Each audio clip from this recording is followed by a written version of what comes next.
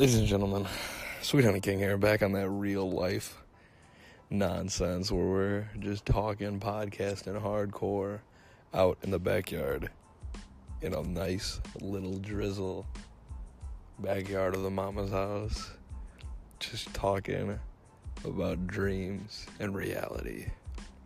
This is the real stuff, that real iconic stuff, that real tell your kids about, like, I knew them way back then kind of stuff. Anyways, today we're talking about the only thing that is everything.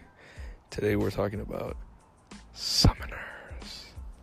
Summoners, baby, because nothing's cooler than a person who can do anything, who has access to the power of everything. That's just so amazing. Have you ever thought about that? That there's somebody on this planet, that there is multiple people on this planet, that there is at least a gaggle, a goon, a squadron of people on this said planet who have the ability, the inept aptitude, superiority to be able to make a thing, an animal, a living person, be their friends, and have the fortitude and the willingness to have a person, to serve a person at their beck and call. That there's people on this planet who have people, things, or creatures who will do stuff at their beck and call. And I know I'm not a summoner personally, but I don't know. I mean, that relationship does not sound 50-50. That relationship does not even sound 51-49. That relationship sounds like it's like, I don't know. I'm leaning towards the underdog. The person who comes at the beck and call. I mean, like, I want to root for that person, you know. I'm always team dog to team human, you know. I'm always cat to humans. Like, I'm always on that side. I'm always on the underdog side. So I gotta give respect to the creature or whatever that decides to I guess sacrifice, I don't know, that sounds a little cruel, give up their life to serve their master. Respect. I just love the fact that there's so many creatures just running around this world. You know, there's so many little colorful characters. You got a bunch of electro pigs who stick their own tails in their nose to create electrical circuits that can combust and spark electricity that can shock a generation. And you got like toucans that are half fire, half bird, half phoenix, and there's people that can tame these things. Like, that's insane. That's unfathomable. That's impressive. That's something like you put on a job resume. Like, I can summon. Like, me. That's me. That's what differentiates me from the competition. That's a point of pride. That's like, you're talking to someone, it's just like, oh yeah, what do you bring to the table? It's just like, well, me? You're serious right now? You're talking about me? I'm the guy who's gone to the moon. And I know a bunch of little rock dragon moon monster men, and I can summon them. That's just like, that's incredible. Amen to that person. Like, that's just impressive. But, I mean, like, at the same token, I hope you're doing the very most for the living thing that decides to be your best friend for life. I really do hope that it's a 50-50 split. I really do. I truly hope that you're really giving it your all to make sure that thing, that creature, that that hopeful, starry-eyed little like dragonfly is just has that twinkle in your eye, the starry-eyed girl from California with butterfly wings that truly radiates just pure hope and confidence in your own and the summoner's well-being. That's just some stuff. That's just some respectable stuff. You gotta love it. You gotta love it. Love it. That's so great. Summoners are just impressive people, you know? I could gush about them for hours. The people who can literally put a little marking on a sword and then be able to summon a sword at any becking, like, finger snap, power gauntlet kind of, infinity gauntlet kind of snap.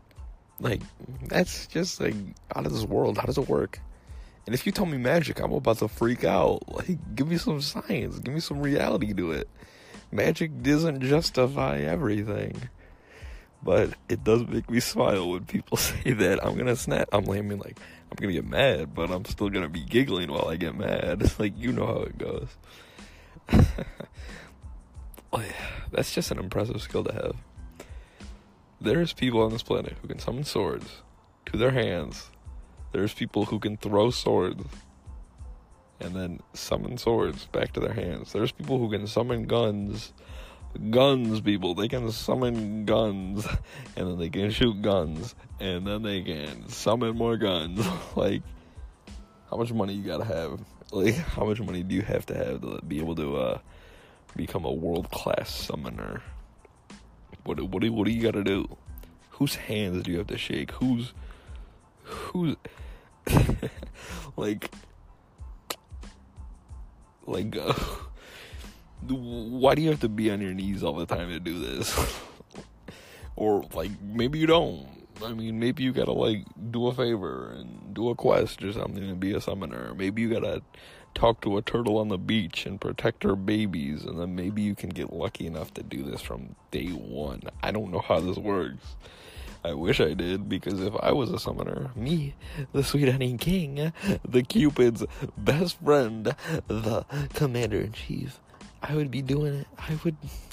If I could summon stuff, I'd be summoning just pure hearts. I know that sounds cheesy, but I would be summoning hearts.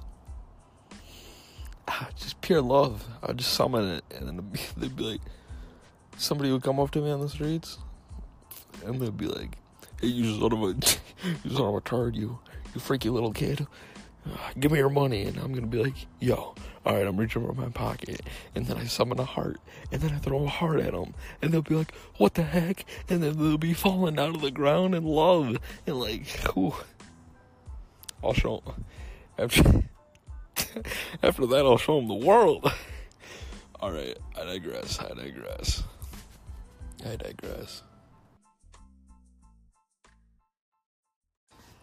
Best foot forward, you know. Man, I could gush about it. I could gush about it all day. How cool it is that you could, you know, feed a dog a biscuit. You could feed a dog a biscuit, and then you could ask him, "Hey, you want to be my summons?" And the dog would be like, and then it would be like, "All right, cool. I guess we're partners for life." And then you can use that dog to fight magical beasts, or you could just use that dog to fight depression. I mean, like, that's some fancy sauce. You gotta love it. You know. I'm in a really good mood right now. I don't know. I'm in some type of way. I love summoners.